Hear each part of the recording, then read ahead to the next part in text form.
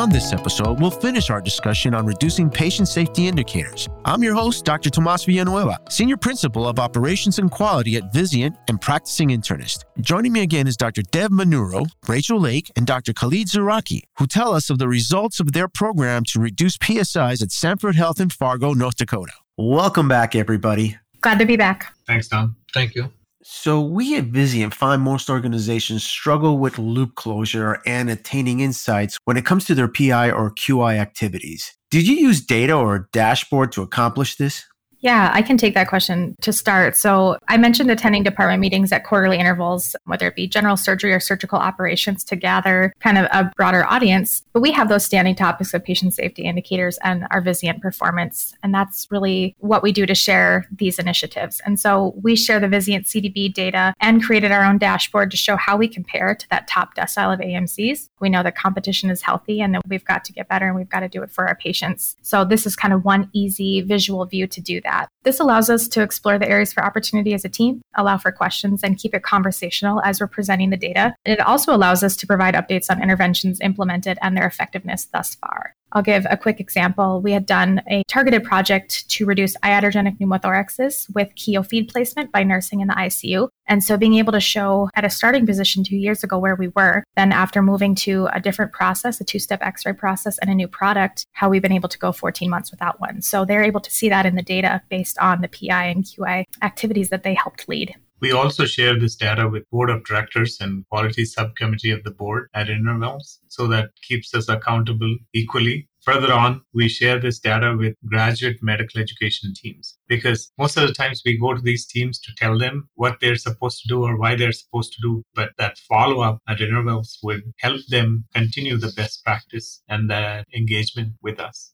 And we're always open to change, because the process of establishing feedback loops is where nurse leaders and physicians can provide input on the effectiveness of what you're doing and suggest areas for improvement. So we're always prepared to adapt and adjust the collaboration as needed, keeping in mind that healthcare environments are dynamic and strategies might need to evolve over time. The most important thing is the patient's best interest. We keep it at the center of the collaboration, and we emphasize on the importance of improving patient outcomes and safety. That's the major goal here.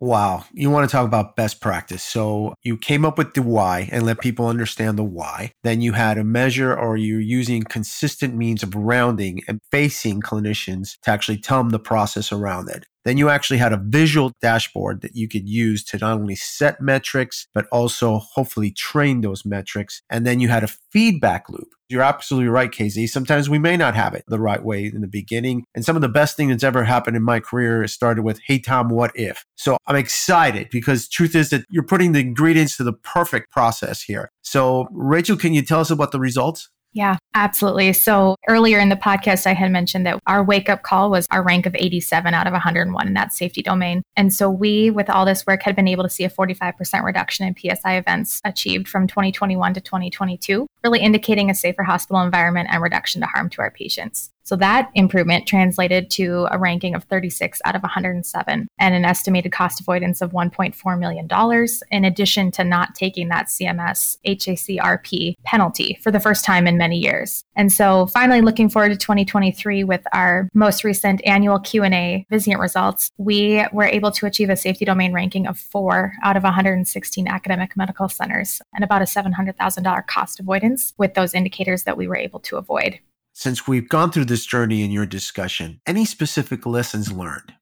Absolutely, Tom. I think the first lesson we learned is having a nurse reviewer and a physician collaborator are foundation elements. I think without that first step, it's hard to go down the pathway. Subsequently, we've now understood that having a surgical clinician who is well-rounded around PSI work is also important, because without them, it's not just being able to review the PSIs, but it's also the engagement, the connection, the review process. All of these things matter. And having a surgical quality officer or a surgical physician counterpart is important. Contacts in CDI, coding, health information management teams is critical to the success of this project. Realization of the limited understanding of PSIs amongst clinicians, you cannot undermine that fact. That's very important. Education is high priority. It should include medical students, residents, fellows, nurses, physicians, locums, particularly if you don't think locums are a key piece. That's not true. Support clinicians in a non-punitive fashion. Positive intent is the main mantra. Documentation improvement allowed accurate capture of events, and best practices developed through this journey helped us further reduce the number of PSI occurrences in the institution.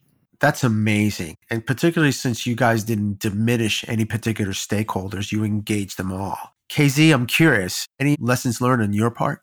The thing that surprised me and Rachel the most is what happens after we send the letters to the physicians. There was a lot of defensiveness that we have to explain to them multiple times that this is not punitive and we are trying to let you know of what happened. On the other hand, the results speak to themselves. When the physician is aware that there is some kind of accountability, there is some kind of monitoring, there's some kind of process, a quality process going on, there is like a certain positive feedback loop that results in better outcomes for some reason. It's a nature of surgeons. If we know that there is some oversight, then they will be more careful in their decision-making in the operating room and what they are doing. So that's what I have noticed in the past few months, despite the hidden anger when they get that letter. But at the end of the day, we have better results and we have better care and we have better outcomes.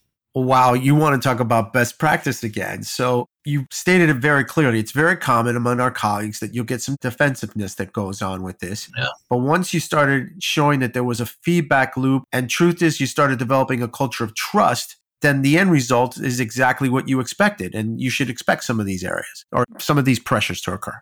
I wasn't expecting no pushback, but sometimes a little bit more than we expect, but no big deal. We're used to it. Yeah, and Tom, I'd like to add a little bit on KZ's statement. Please. We've been sending these letters since 2021. And I can tell you, we've probably sent more than 100 plus letters in the last few years, give or take. And we've had clinicians come back with questions on these letters as soon as that letter goes out.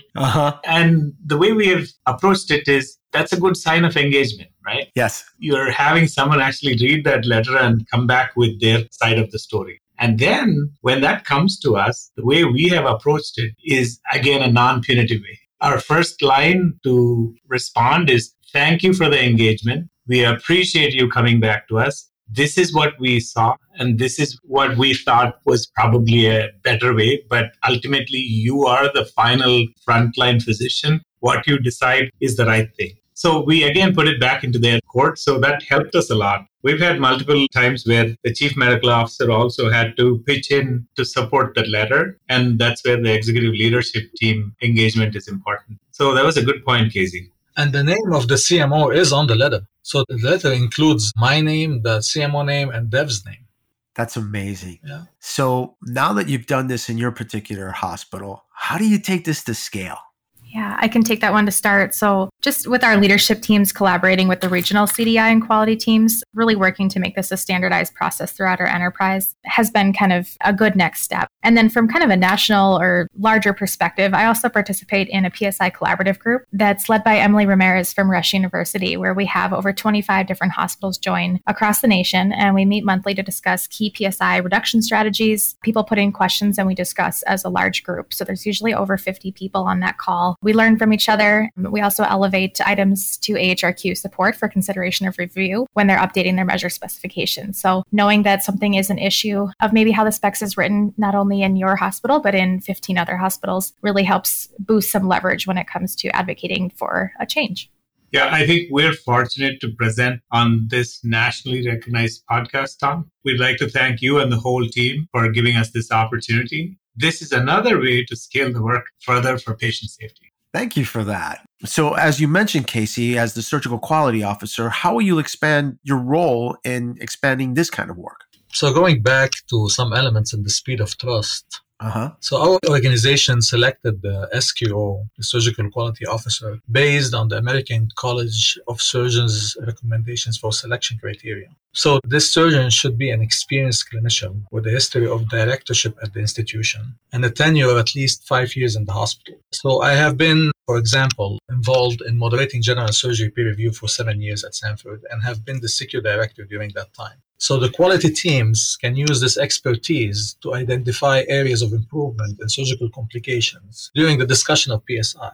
identifying the PSIs that are preventable, and establish feedback loop to gather input and insights from clinical staff regarding the effectiveness of PSI reduction strategies. So furthermore, the surgical quality officer should ensure that the organization complies with PSI reporting requirements, as the ultimate goal is to reduce the likelihood of recurrence.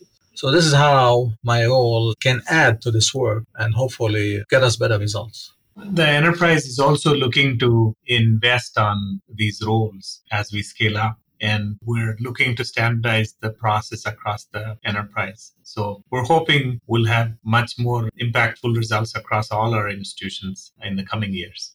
Any final thoughts? Tom, I think keeping it short, I would say executive leadership support in a non-punitive fashion is vital. That's the key. The second piece is having that nurse PSI reviewer and quality physician advisor partnership. Education of all clinicians is, like I said, you can't undermine that education piece. People think leadership is not education, but I tell you, education is leadership. You treat and you educate, then obviously the behaviors in your department will be different. So I don't know how much more I can tell on this, but I feel that's important, and collaboration is the key for long-term sustainment. KZ? Dev summarized it best. I don't think I can add anything more. How about you, Rachel? Any final thoughts? I would agree. I think I appreciate the teamwork and assuming positive intent with all conversations, even amongst our team, just knowing that we're all learning, whether it be about specification or about the nature of a surgical case. I think it's really improved all of us. Everyone, thank you so much for telling us about this fantastic story over the past few weeks. And to our listeners, you can contact the Sanford team at their email addresses in the research section of our podcast page. And if you have any additional questions pertaining to modern practice, or simply want to send us your comments, please contact me at our email at modernpracticepodcast@vizianinc.com. We've also posted a link in our research section as well. And please join us for other Modern Practice podcasts. Subscribe today, like us, or send us your comments. I'm Dr. Tomas Villanueva. Thank you so much for listening.